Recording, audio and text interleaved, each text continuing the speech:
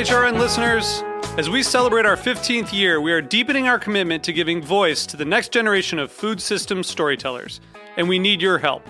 Our internship and fellowship programs help activate new possibilities for underrepresented and underestimated young people through experiential journalism, audio engineering, and production training.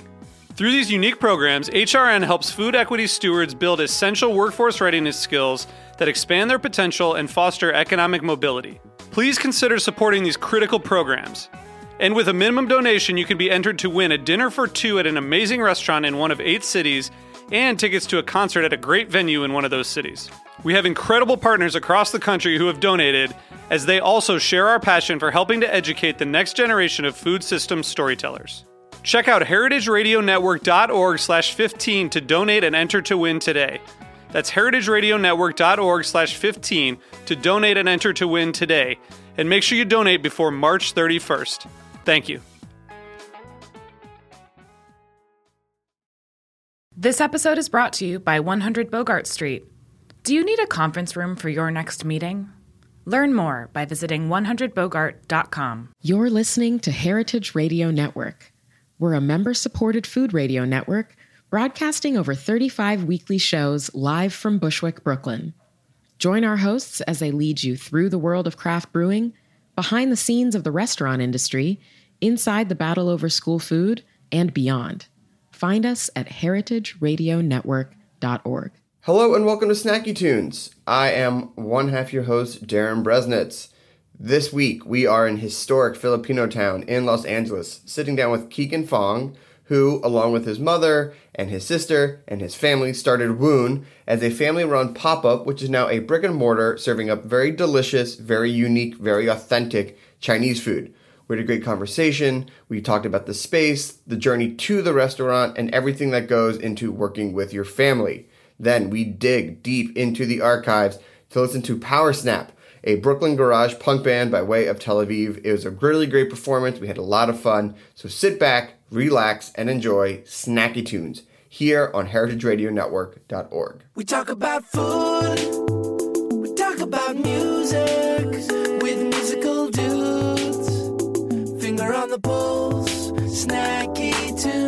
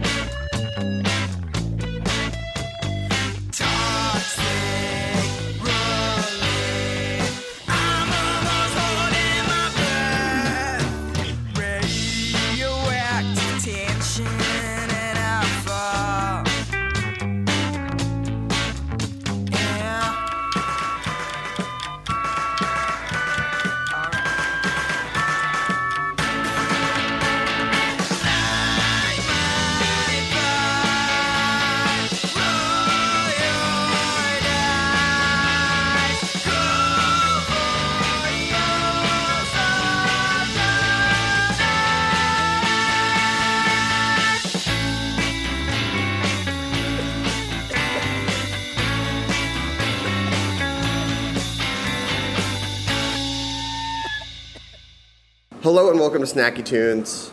I'm with Keegan Fogg, founder and owner of Woon in historic Filipino town. Yeah. Edge of Silver Lake. Hi-Fi. Edge of Silver Lake, Echo Park, Westlake. Yeah. This is more for when you're looking at like your Postmates caviar vibe. You know how close the restaurant is to you ordering. Totally. Yeah. We're that place now. And you're born and raised LA out in Pasadena. Yeah. I was born in Pasadena, raised out there. And then I had a little stint in San Diego because I went to college down there, and stayed down there. What's your fish taco place down there? Fish tacos? Or just tacos in general? Dang, there's so many. I mean, the place that we used to frequent all the time was this. It's just so bad. It was my college spot, but this place called Sarah's. Fair. They're all names. They're all names. You know, it's funny when you talk about college spots or you look back on food before you sort of get a little bit more into it. You go, the memory's great, but I don't know if I want to go back and mess with that memory. That's why I just started laughing, because I was like, why would I even mention this place? Because I would never go back. Yeah. But it's what sticks out in my mind. Yeah. So growing up in Pasadena and in LA, Chinese food has really gone through some incredible changes in the last, I mean, really recently, but the last 5 years, 10 years. What have you seen growing up here? Yeah, it's pretty interesting because Pasadena is so close to San Gabriel Valley. Yeah, which we love. Yeah, and that's kind of Chinese food to me has, it's San Gabriel Valley. Mm-hmm. Like growing up, we would drive less than half a mile down to San Gabriel, Alhambra, Monterey Park, and that's just what I knew as Chinese food, which was kind of like its own little. To me, it felt normal, but as I'm getting older, I've realized like that was a very rare thing. It is very rare, yeah, to have that type of Chinese food, but also regionally specific. So much of China represented in one small part of America. Yeah, it's insane. It's pretty much, yeah, like you said, it's like all of China is in this little pocket. But yeah, I mean, for me personally, like the evolution of Chinese food in LA, it's weird because I feel like as I've gotten older, I think I've started to become more cognizant of it, whereas before I was so ignorant to the fact that like all this was existent only there. And it wasn't until I moved to San Diego where I was like, oh, like this stuff doesn't exist elsewhere. No. And there was one little pocket in San Diego that I'd frequent by myself because I was in a predominantly like white college and no one wanted to go eat Chinese food with me. So I would go by myself. But it was like the shittiest Chinese food you could get. Yeah. I mean, that idea of shitty Chinese food is pretty ubiquitous across America. Yeah. But you not only didn't have to deal with shitty Chinese food while eating out, but also at home. Your mom, who's sort of the inspiration, Mama Fong, for this restaurant and her recipes. What was it like growing up with that type of food coming out of your own kitchen at home? Yeah, I mean, that's how she got the nickname Mama Fong. It was literally like throughout high school. My sister's 4 years older than me, so she kind of paved the way through high school for me. But it was her friends and my friends that would just come over every day and just ask my mom to make food. And my mom was always like the host where like if anyone came over, she's like, oh, do you want something to eat? And my friends would be stoned or like they'd be drunk and my mom would have no clue. And they're like, they'd just come over because they knew she'd make them food. And they're like, Mama Fong. And she'd be like, you want like a steak with like chimichurri, or like you want noodles, you want like anything, and she'd make it for them.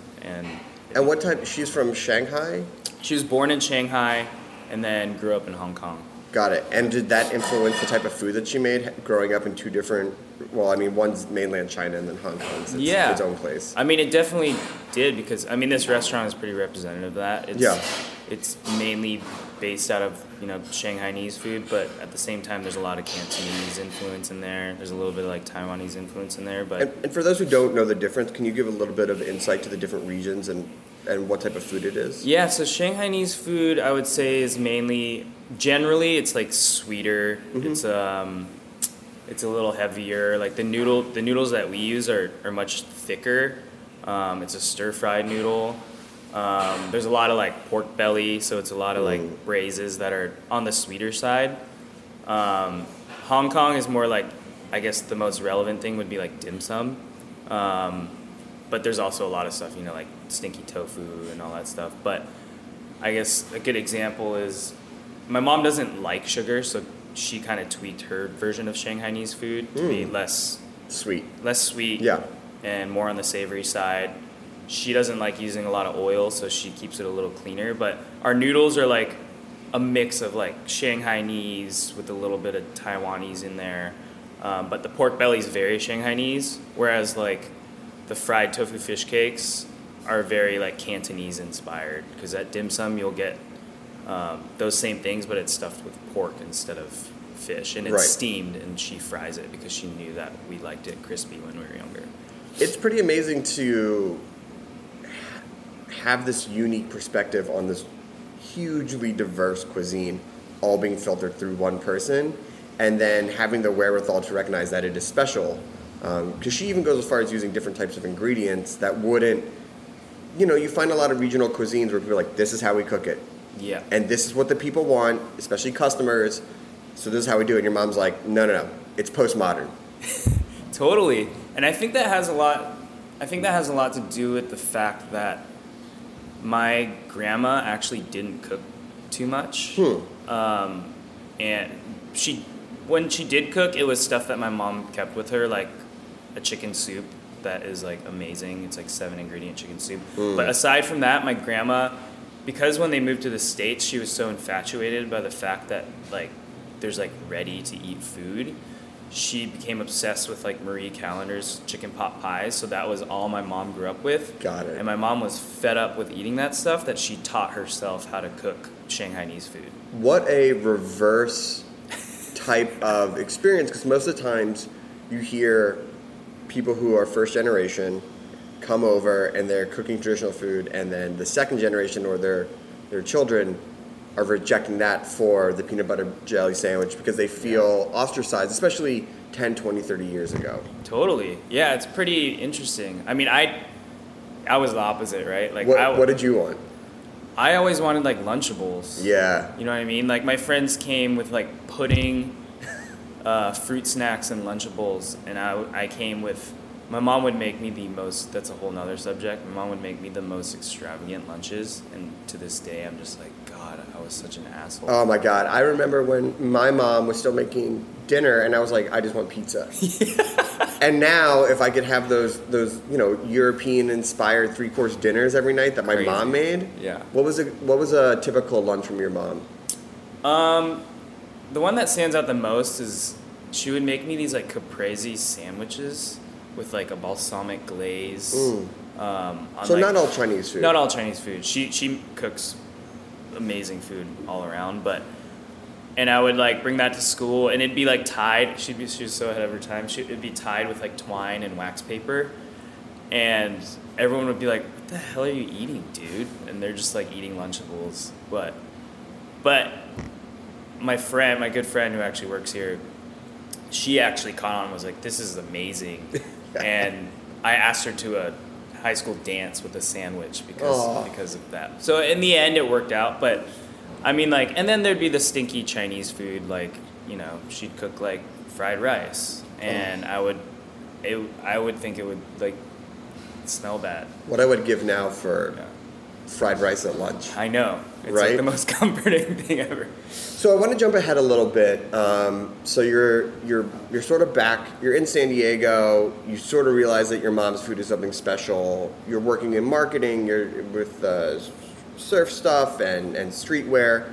When did the idea of food start to creep in as a business? When I was in college, early in college, my sister and I were like loosely. She's in fashion, and I was obviously interested in that world too. But we always had this idea of like we should own a business together. Like, we always had this thing in our mind. We even came up with a name for it. I won't say it because it's really embarrassing. But just the idea of a business. We should own something. We're like, the most ideal thing was like, what if we had this place where you could like sell clothes and, Yeah. like records. and there'd be like a kitchen with a little noodle bar, and like mom could serve her noodles. And be heavily curated. Yeah, it's like everyone's dream. Yeah. And that I actually built like a deck for that for a long time.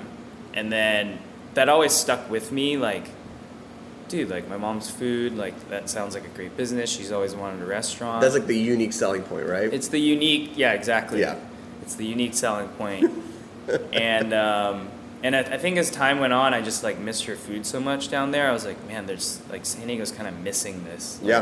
Like there's a huge opportunity, and I was like, as time went on and I graduated and I was working my other jobs, it felt passionate to be able to have something for myself. So I would work on a business plan, a very loose business plan for a restaurant that featured my mom's recipes. And when did you run it by her? And when you ran it by her, did she think that you were crazy that people would pay money for her food? Yeah, that's funny.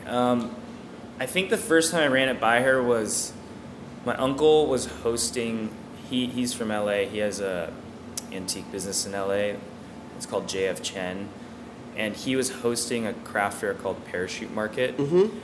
And my cousin Bianca was curating the vendors for it. And she got Gorilla Tacos at that time. Shout out. I had no clue who Gorilla Tacos was.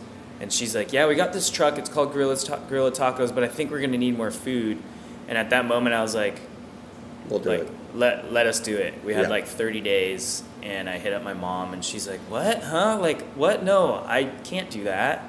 And then I hit up my sister and my brother-in-law who's from Austria. I was like, are you guys down to like try and figure this out? They're like, yeah, fuck it, let's do it. So we literally, I remember meeting at my mom's house around the dining room table, and I just had this like long checklist of what we would need to do, and we kind of just like delegated and like got it done. How close was that checklist of what you thought you needed to do versus the reality of what you actually needed to do? 60%, 80%, 90%? Honestly, I think it was it was like 90%. That's pretty good. Because it was very detailed, like down to like create the logo, like create aprons. My sister got the aprons custom made from her coworker. Amazing. And like the logo was like embroidered on there.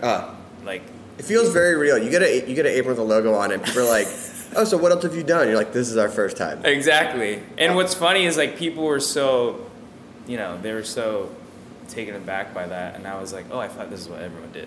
Amazing. Well, we're going to take a quick musical break. We're going to talk about the early days and then the journey to opening up your first brick and mortar. We have a song from the archives here on Snacky Tunes on heritageradionetwork.org.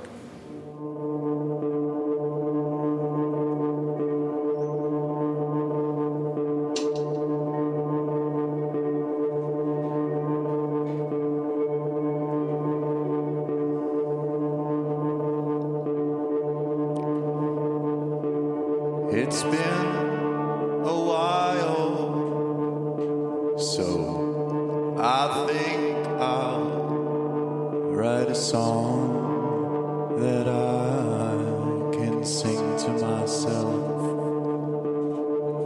While writing this down, I did not expect it to be played for you. Right here in this room that we're all gathered in now. But now that we're here and I have all your ears, I gotta sing something that makes me like the bullfest.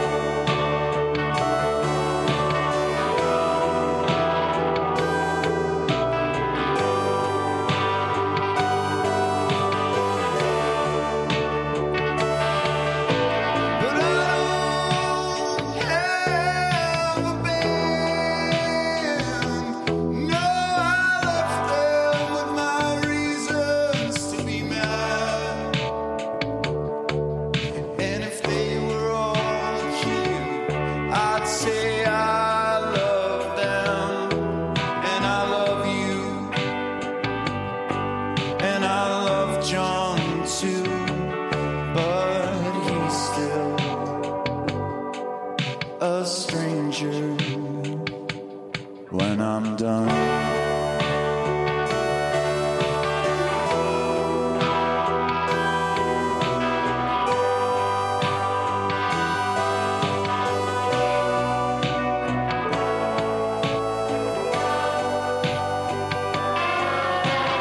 This is my song to break the spell.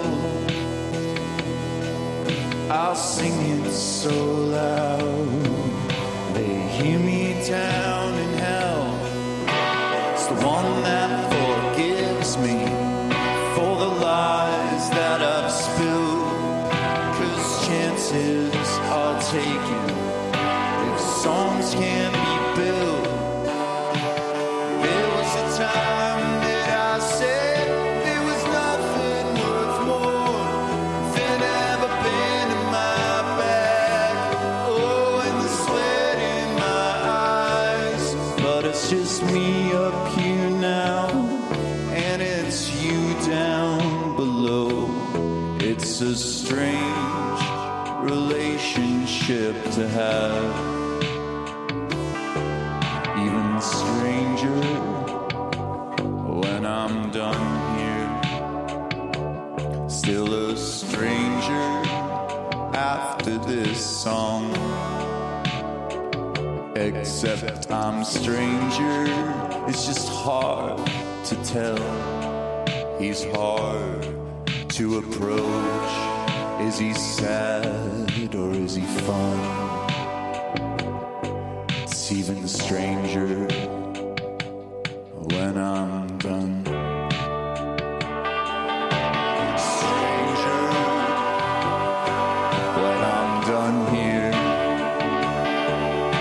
Stranger, oh, when I'm done here.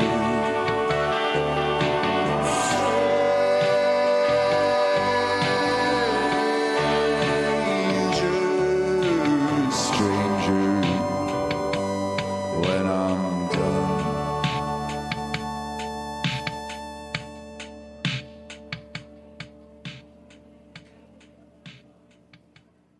Hello and welcome back to Snacky Tunes. I'm here with Keegan Fong, founder and owner of Woon.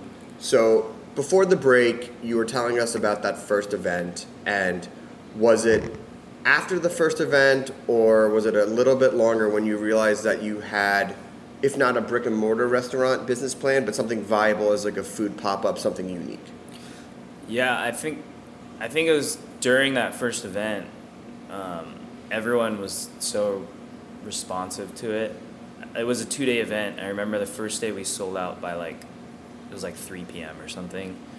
And we were there from noon till dinner time. And that's when we were like, oh man, people actually are responding to this. So then my mom and I ran to the market and grabbed a bunch more ingredients. And the next day we sold out again a little later. But I think after that first event, we had a little bit of incoming from people that were there. Like, hey, can you do this event for us? Can we do? That's when we were kind of we created a little demand. And I remember the following week we did an event in San Diego. And then after that, we started kind of gaining momentum from there. But we were all working full time, so That's tough. That thought was still pretty far away, but it was just, it gave us a little bit of confidence in the fact that if we were to do this seriously, I think we'd be able to create some type of following. And how are people responding to this type of Chinese food? Because if you've never had real Chinese food, never gone to SGV, do people go, what is this? This isn't the Chinese food that I know, or I didn't know that Chinese food could be like this? Yeah, that's another interesting one, because I think the type of noodles that we serve, a lot of people do those noodles. And I think the difference between us and them is most people don't make that the forefront of their menu. They're always focusing on some other type of noodle, beef noodle soup, or some type of Szechuan, spicy noodle, or it's not just this very comforting bowl of pretty simple, but at the same time kind of complex bowl of noodles. And I think that's what was unique about us is that we put this like usually this dish that's usually on the back burner of the menu kind of as the forefront. Interesting. And I think that's where people were like, oh, I didn't know that this type of style could taste like this. I mean, how much education did you have to do? You mean for the customers? Mm-hmm. Like, how much did you have to be telling them that what you may think of this type of cuisine is a very small, specific type of this, and this is a giant, diverse, ethnically rich type of food, and that there are other offerings, and there's other ways to approach it, and there are things that you may have never known about that you absolutely love. Like, it can be the most comforting, soul-warming, rich food to the most aggressively heated, tear you up type of cuisine, and everything in between. Yeah, it's pretty crazy. I mean, I think for us, we were just kind of doing our thing, and like we were just making these noodles, and they're kind of like self-explanatory. I mean, once you have them, the texture and everything about it is just like, it comes together very easily. And I think that was the first thing is like, these are good. They didn't care where they came from or what they're, what they You're like, represent. my mom's from Shanghai, she's from Hong Kong, we live in SGV. And they're like, no, it tastes good, I'm good, it's okay. Yeah. And that's okay. And that's fine. That's fine. Honestly, that was the main thing. Yeah. Like, if you look at my business plan now, it's like, food that tastes good, like everything else kind of comes after it. If you want to dig deeper to the story, there's such a rich history there, but if you just want to come in and get the noodles and the beef, exactly, come at you. Yeah. So you got more popularity, but you all have full-time jobs. When did you start thinking about cutting the safety net of having a job, but then also investing in a restaurant? What was that mentality? When did you finally feel that you had enough support or you could take that leap of faith? Yeah, so we were doing pop-ups it was like either every month or every other month. Like, my sister had a baby during this time, so it was like hard to get everyone together, but we were doing it. I was trying to stay relevant, and it ended up being like 4 years of that. Yeah. But it was probably like year 3 where I was like, it's either like, it's do or die now. Like, I make something of this, or I just forget about it, because we're not making money on it. We're paying ourselves a little bit. It's an art project. It's a delicious one, but it's an art project. Exactly. It's an art project that is very labor intensive. Yeah. And it all fell on me too. I was driving to LA, loading in, loading out, prepping all day with my mom, and I could tell like we'd all be really stressed, but it would be really rewarding after the event. But at that point I was like, it's do or die. And honestly, the job I was at that moment was really helpful in the sense that like I helped build a pretty big business from the ground up, and I was able to be a part of that and able to learn from it, and I felt like I wanted to learn as much as I could there, and then I would be ready to kind of start my own thing. Like, learn what it means to start a business without your own money. It's true though. I mean, there's a lot of pratfalls that come with starting any business, whether it's a restaurant or an antique store or, I don't know, importing coffee beans, that you can learn and then apply to your own business. Totally. That is a lot less risk averse. No, you're right. And I mean, although it was a complete opposite industry that I was in, obviously there's still the main foundations that I could take from it. And you also have a background in, as you mentioned, in marketing and things like that. So what did you apply from that into creating the brand, creating Woon, because it is a very different type of Chinese food restaurant, while at the same time being also very authentic Chinese food. It's not like you could say a hipstered version if you don't want to really dig in, but like it's authentic food, but a new, fresh look. Yeah, I mean, aside from everything you can learn, like physically, like social media or like digital marketing, digital strategy, aside from that stuff where I think the main piece that I took out of it was like, I was marketing this story that I was essentially creating stories for this brand to market that I wasn't fully invested in. You know what I mean? Right. And I started to realize, like, I think the biggest takeaway was I wanted to get into marketing something I was passionate about, and telling a real story. And that's what Woon is. So that was the biggest takeaway, is like, just tell it how it is. Like, this is how I grew up. This place is representative of my mom's house and my own. It's literally just like a mixture of her house and mine. Like, the furniture and everything is very similar to the space I live in. And then, you know, like, these cabinets, the pictures on the wall are literally taken from my mom's house. I mean, for those who can't see, it's this gorgeous, minimal wood, very clean, refined design, table, chairs, things like that. Yeah, and I think I wanted it to feel like home, and this is like... It feels very homey. And that's also the size of the space and the open kitchen and things like that. Very much where you're walking in to someone's house in many ways. That means a lot. And it's an authentic... I mean, you know, that word authenticity gets thrown around so much, but you actually do have an authentic story because it's coming directly from your grandma to your mom to you and your sister and your family. Totally, yeah. I mean, this is, yeah.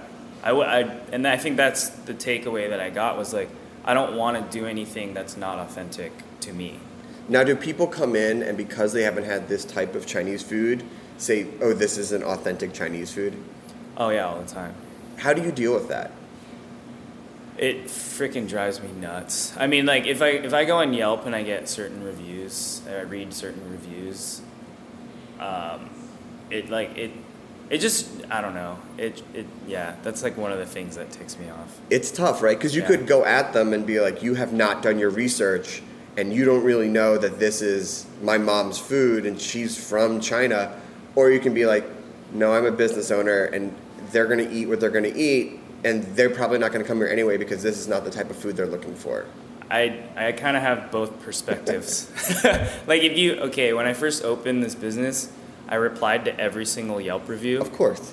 Up until number 50. And if you read number 50, it's one of those comments. And I went off on the guy. I left about like 3 paragraphs. And I was like, okay, that's the last one I'm ever going to do. And if anyone says the same thing, like, I'll just refer back to that one and say, I already said what I needed to say. Yelp review 50. Yeah. In a perfect world, what do you want people to take away from your experience at Woon? Honestly, I just want them to, like, feel I've always said this, like, I want them to feel like they are a guest in our home. And that's so cheesy to say, but to be honest, it's like, that's how my friends always felt at my mom's house. And it's just like, regardless of, regardless of the space or whatever, like, I just want people to feel like they can be who they are here.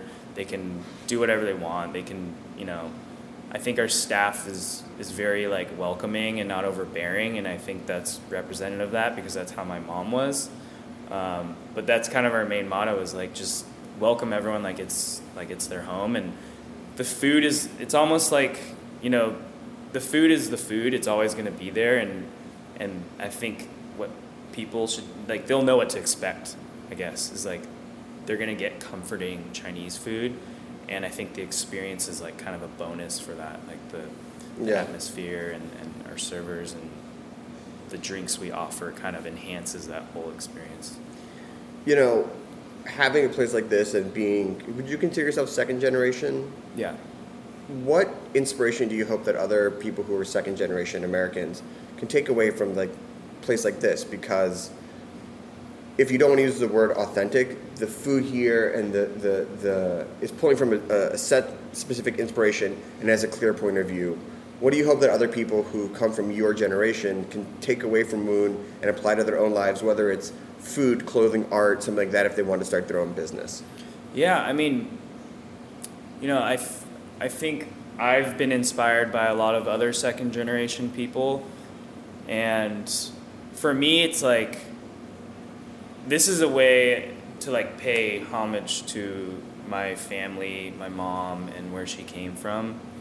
And I think people can do that in a lot of different ways, whether it's a clothing brand or whatever. My friend Chelsea, good friend Chelsea, growing up, she started a clothing line, and it's very representative of, like, China and what's the contemporary fashion design, which is amazing. And I think that's inspiring to me.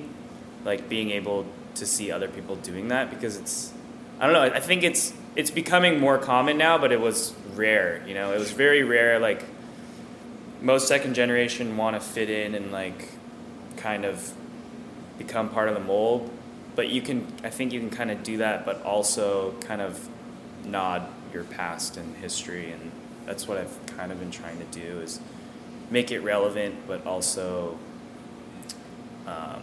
make it traditional at the same time. Of course.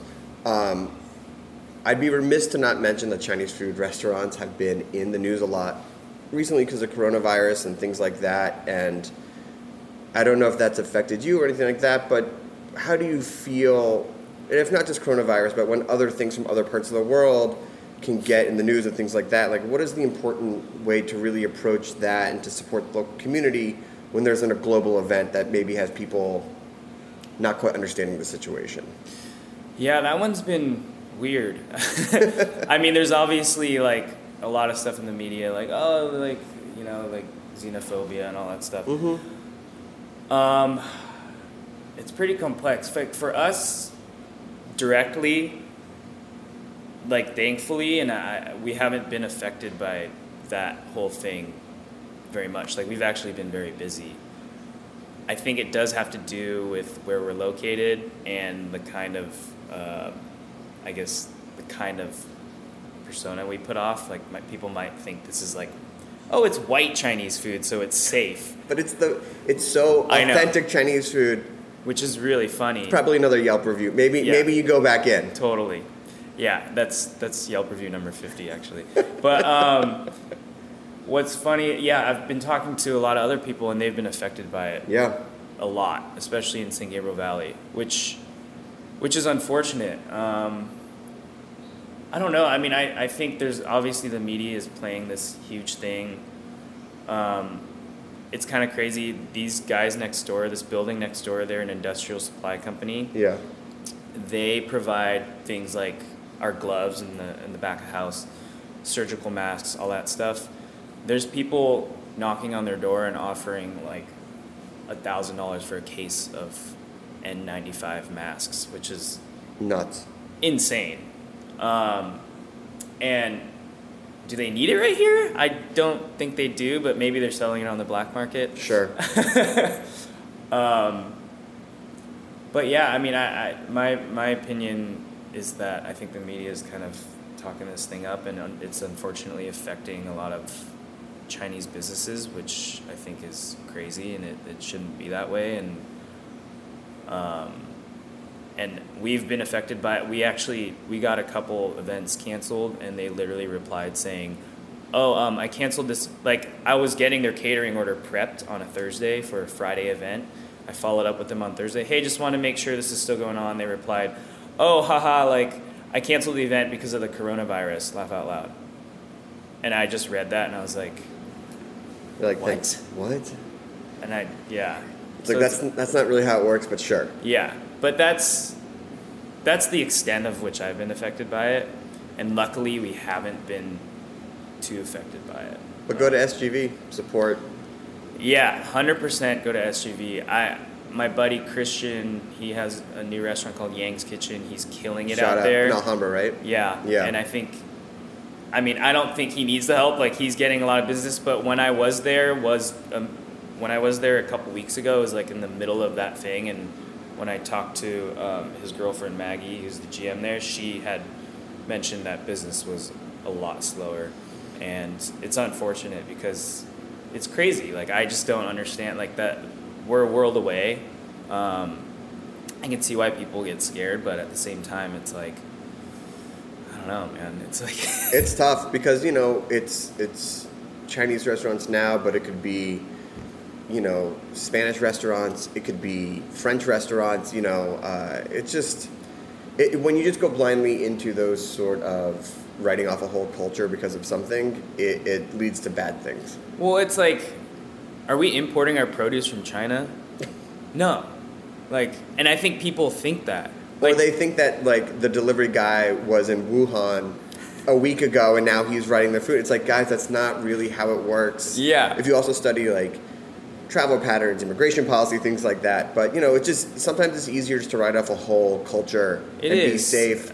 despite how much that might hurt or affect people. Totally. I mean, my wok chef, I mean, he's from Vietnam. I don't think he's ever been to China. Like, you know what I mean? Yeah. But he speaks Chinese, he looks Chinese, so people think, oh, like, he might have just gotten off a plane from China. I don't know. It's pretty... Yeah. It's interesting. Well, listen, thank you so much.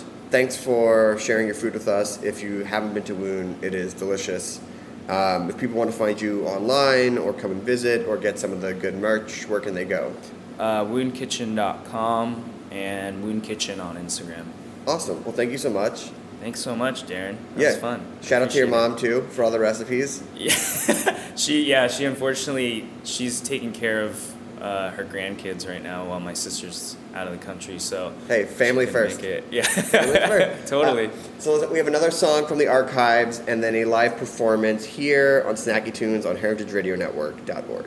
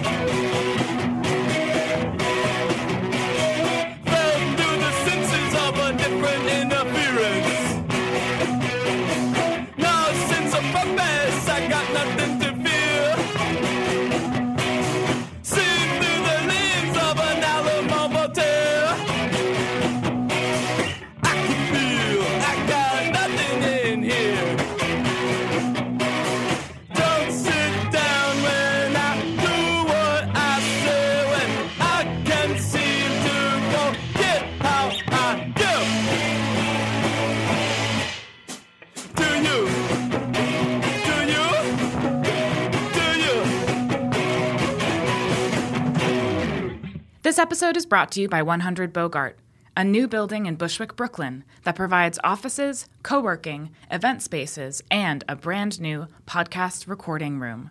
Have you been dreaming of starting your very own podcast in Brooklyn?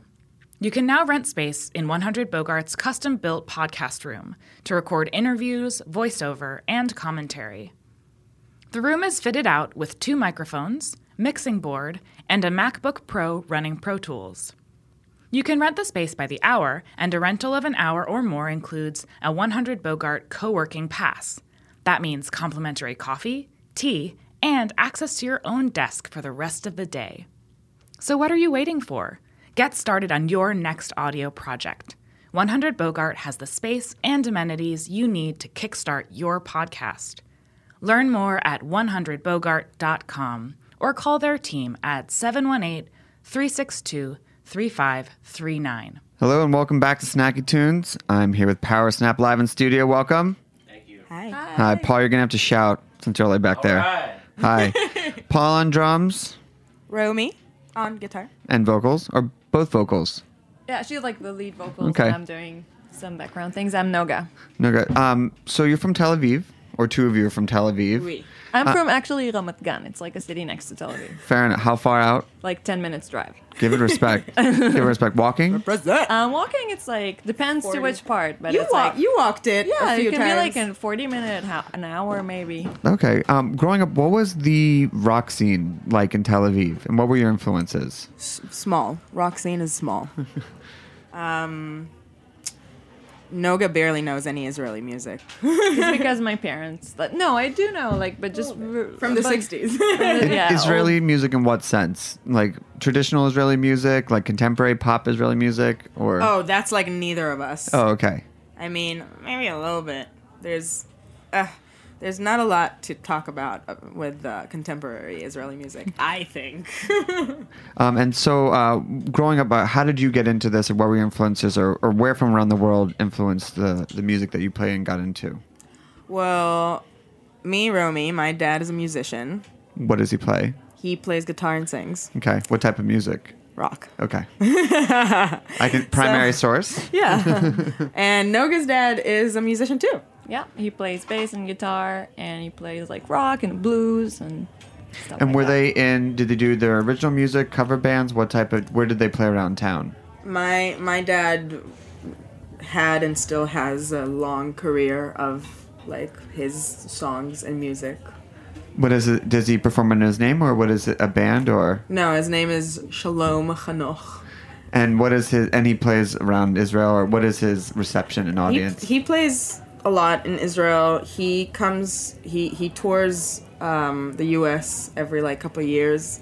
He's like a very big name, so he's like one of the reasons it was hard for me to like stay in that small little country. Because there was no way it wasn't gonna be like a daughter of. Exactly. Right. So how did he influence you, and then how were you able to kind of define your own voice away from dad in the early days? Well, I just grew up around music, and then I went to like an art high school, to the jazz department, where I met Nogi. Yeah, friends from high school. And since I was 12 and got to know Green Day, I wanted to start a band and move to the U.S. So when I met Nogi, she was a pianist, and one day I got her to play bass, and then I was like, hey, we should do a band together. Did you make a playlist since the rock scene was small? I mean, normally in the States, you'd be like, we want to be like, and then you list, the wide, diverse range of influences that you could have from anywhere in the States. Where were you pulling from, and when you say rock music, who did you give as, you used to have flyers like in the city, if you play this and these are your influences, we're looking for a bass player. Did you make a playlist? Did you like pass her some vinyl, some mixtapes, some To stuff? her? Yeah. No, because she loves the Beatles, and that's all you need. And so what were your early shows like before you came? How long were you in a band, and was it always PowerSnap? And then you came here, or were you a different band, and then when you moved here, you reformed as PowerSnap? So it started just from the both of us. We were playing like bass and guitar in Like small at cafes. places. Yeah. In Tel Aviv. Yeah. In Tel Aviv. When we started when we were like 16 or 17. And then 16, right. And then what happened? I don't remember. We met like a couple, your cousin and his friend. No, and then I was like, okay, I'm moving to New York, but I want to record some of my original songs. So when I move to New York and try to find a band, people know what my style is. So And that was when you were like 17 or 16. Never Never mind. When you were like younger than today. Yeah, earlier than today. Yeah, earlier than today. And then I took Noga, and I took my nephew, who's almost my age, and a couple of his friends, and we recorded like 3 songs. And then I got here, and I was like, wait, I have a band in Israel, so I'm gonna go back. So did you go back and drag Noga by the hair, or get on your knees and beg her to come, or how did you end up? No, I was like, yeah, I'm totally down to like try to move to a different country. It took a few years though, because I came back when I was like 17. Yeah, I wasn't ready to move. Yeah, you weren't ready. I wanted to do like other stuff. And then for she a met her little bit. boyfriend, who's also a musician, and then his bandmates from Israel moved to New York. Easy and then decision. he wanted to too. No, it started from me. I was like, yeah. Like, But I mean, it started from me. It started from you, and then it was me, and then I talked to him about it, and then I think it's boring.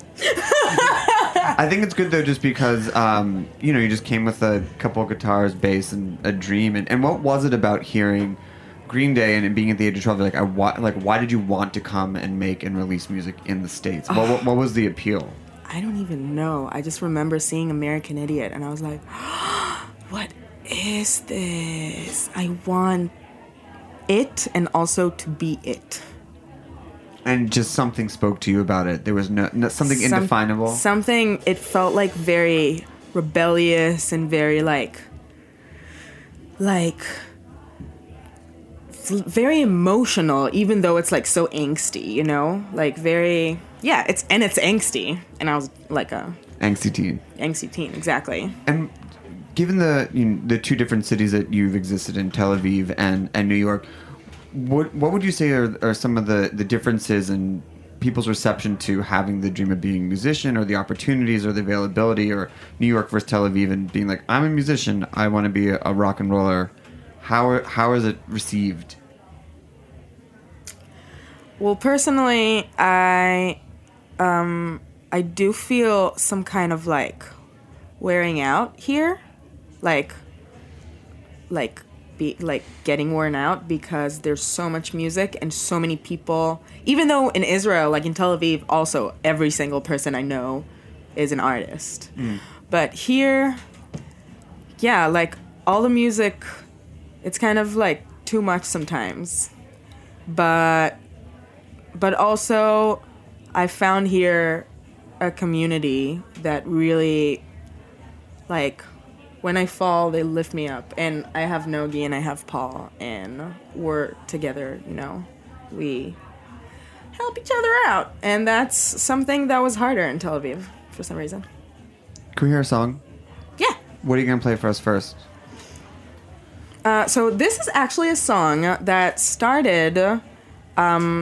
we did have a band in Israel, and we used to call it bar vase, like a bar and a vase, but it's actually a mutation of the word barvaz, which means duck in Hebrew, and I really like ducks. As you just waved your duck tattoo at me. Yes, this is the radio, so it's good that you explained that. Yeah. So here we go, PowerSnap Live on Snacky Tunes. Yes. 1, 2,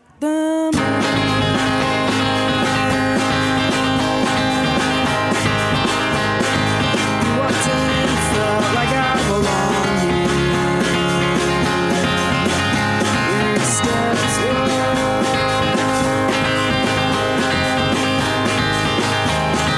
gentle like a cloud, you lit a candle on the terrace.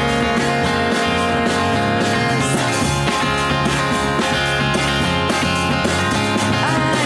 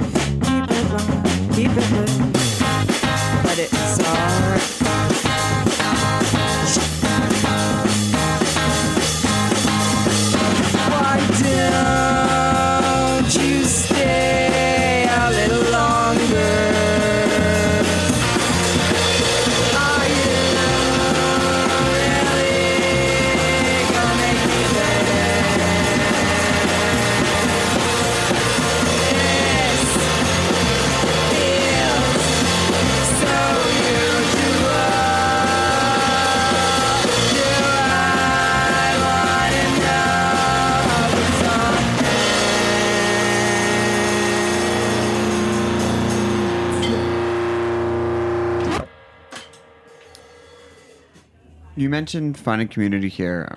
I'm guessing it's the King Pizza world. Yes.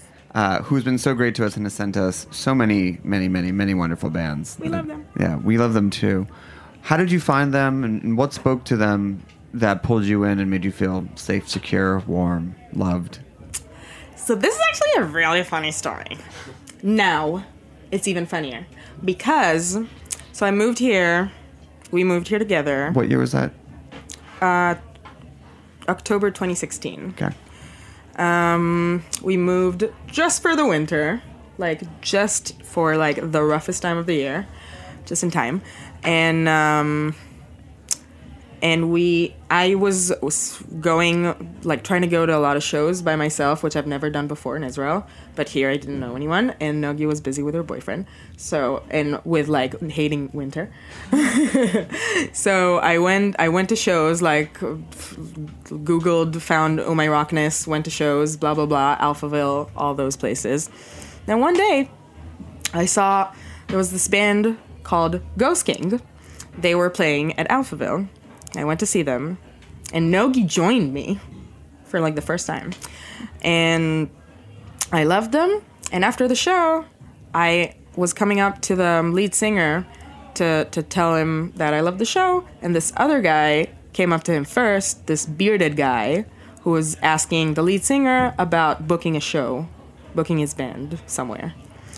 And I heard, it was like right when, like a month after we started PowerSnap, before Paul is like, we had one drummer before him who was Israeli, and then we were like, no, we need a local. Jersey boy. A Jersey boy. Joyzy. Anyway, so I later on spoke to that bearded guy whose name is Greg. I was like, hey, I have a show, yeah, book me. I was very nervous. That was the first time I saw Greg. And I heard about this, the Mad Doctors, this band, and they were having their vinyl release a month later. So I went to that, and that was one of the most amazing shows I've been at in New York and ever. It was the first mosh pit I've been in the city, and everything was just so like loving and beautiful, and all the bands were amazing. And what's so funny about it, not only that we're in the King Pizza family now, is that Nogi plays bass for Ghost King. Full circle. Yeah. And then some. And then some. Can we hear another song? Sure. What are you going to play for us? We're going to play our song Chemistry from our EP that we released via King Pizza in the summer. The EP is named The Latency, and you can still get cassettes if you are cool and have a cassette player. If you so desire. Before you play, the video is very good. Have you seen it? Yes, I've seen it, and we encourage everyone to check it out. Who directed it, and what was the idea behind it? Who are all the people that are in it? There's more than 3 of you. Right. Paul wasn't there because of his time, but by the time that we released the video, Paul was already the drummer, so Great. That was kind of funny. Throwing his stick in the air in triumph. Directed and shot and edited it were Gal Shaya and Efrat Kariv, 2 of our very dear Israeli friends, and a couple other or 3 other of our friends were in it as my obstacles to get into the thing that I desire, that in the end is my demise. I mean, well said. Thank you. All right, let's hear the song. Yeah? Okay.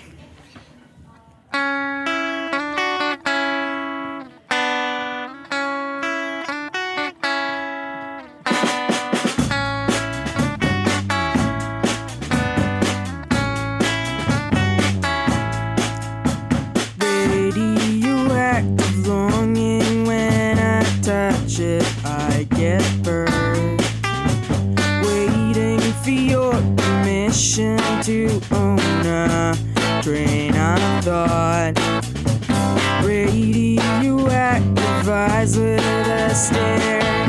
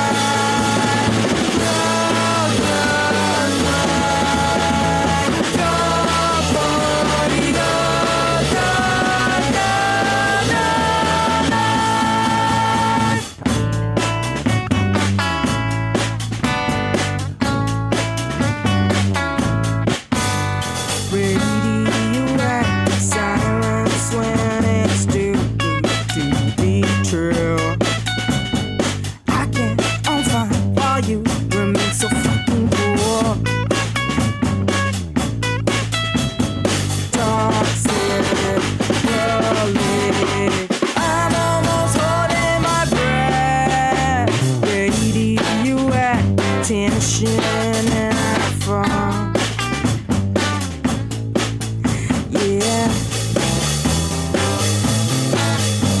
All right. Light my fire, roll your die, go for your soul tonight.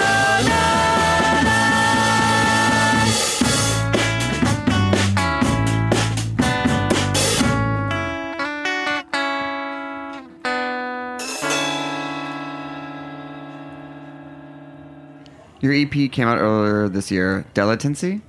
Delatency. Delatency. Like delay and latency. A new word. Yes. A new word. Where did Greg, our friend from King Pizza, was like, before we released it, he was like, just making sure, you know, it's not a real word, right? They're like, it's not like some like Israeli translation where like, no, we're pretty sure it's a word. Or I was like, is this an Israeli word that we don't? Is this some Hebrew that we don't know? It's like, no, it's just a made up word. No. Where does it come from? Delay and latency, because, you know, just everything's like always late, you know, like this EP took like 2 years to make, like those 3.5 songs. I felt like we moved here a little too late. We were always late when we like scheduled stuff with Paul. When we recorded the album, there was a lot of latency issues that we needed to solve. You said 3.5 songs? Yeah. What's the half song? Miscellaneous. Oh. How is the song a half song? Well, I encourage you. What? It's like a mashup. It's like, yeah, it's like a medley. Okay. Of like Interlude. weird demo thingies with some like skit bits. And yeah, I highly. We're on Spotify actually as of like yesterday or something. Yay! And yeah, please go listen to Delatency and tell us what you think about Miscellaneous. Was it stupid? Maybe. Maybe. Probably not. Probably not. If you could message back to 12-year-old you who was into American Idiot and just had a dream of releasing music in the States, now that you've done it, what would you say to her and how do you feel about it currently? Oh my God, I actually had a talk with her like a few weeks before my 24th birthday. And it was very emotional. It was very nice. Tell us. Set the stage for us. I got super stoned. And like, I looked in my eyes. I looked in the mirror. And the eyes there were looking... It was like my image, but the eyes there were looking back was me when I'm like 14, like 10 years ago. And I was like, look where I am. Look where you are. And she was like, oh my God, this is awesome. And then how does 24-year-old you feel about it now that you've done it? Disregarding the fact that you moved here too late and everything's late. Yeah, I'm still not satisfied. Still not satisfied. And why is that? Because I want us to play in front of like 5,000 people, not 15 people. So come to our shows, help us. Help us. I want to make sure we have time for one more song, but you're already on Spotify, but where can people find you, follow you, come to your shows, get all the information? When is this thing gonna be on? Tomorrow. Awesome. So come to our show in a few days on the 29th at Our Wicked Lady. It's Thursdays for the Cause, which means that all proceeds from the door and 10% of proceeds from the bar goes to each month they pick a different charity. This month it's for this union to help voting rights something. So that is cool. That is good. You should come. There's going to be special guests maybe. And then also we're playing a show on December 9th with our dear, dear friends, Top Nachos, the band with the coolest name in the world. Great name. And yeah, we're on Spotify and stuff now, and probably Apple Music, hopefully. I don't know. I'll check. You can buy our album on Bandcamp. You can buy the cassette on Bandcamp too. And if you want a sick, super, super duper soft t-shirt with like double-sided one with stuff on the back and on the front. Whoa. Wow. All sizes, either blue or white. Come to one of our shows or like private message us or something like that. Perfect. Well, we want to thank Sherry Bear for coming on, and congratulations on your 15-year anniversary. Woo! PowerSnap, thank you so much for coming by. Thank you, Greg. We will be back next week with an all-new episode of Snacky Tunes. What are you going to take us out with?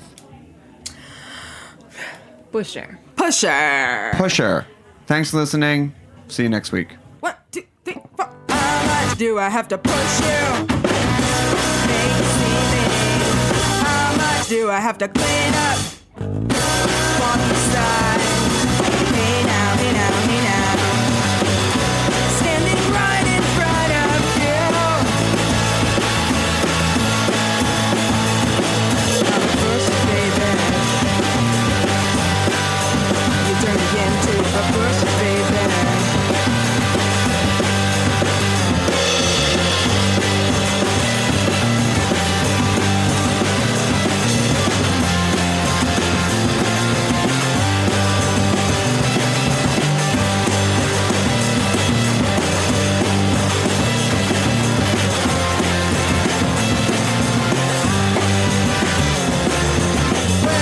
Nobler in their mind. People mad. Or to take arms against the careless way of thought. Hey now, hey now, hey now. 3 whole months and now.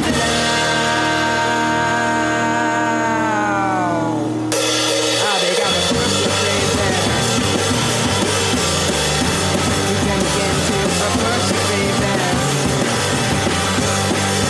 You can begin to approach.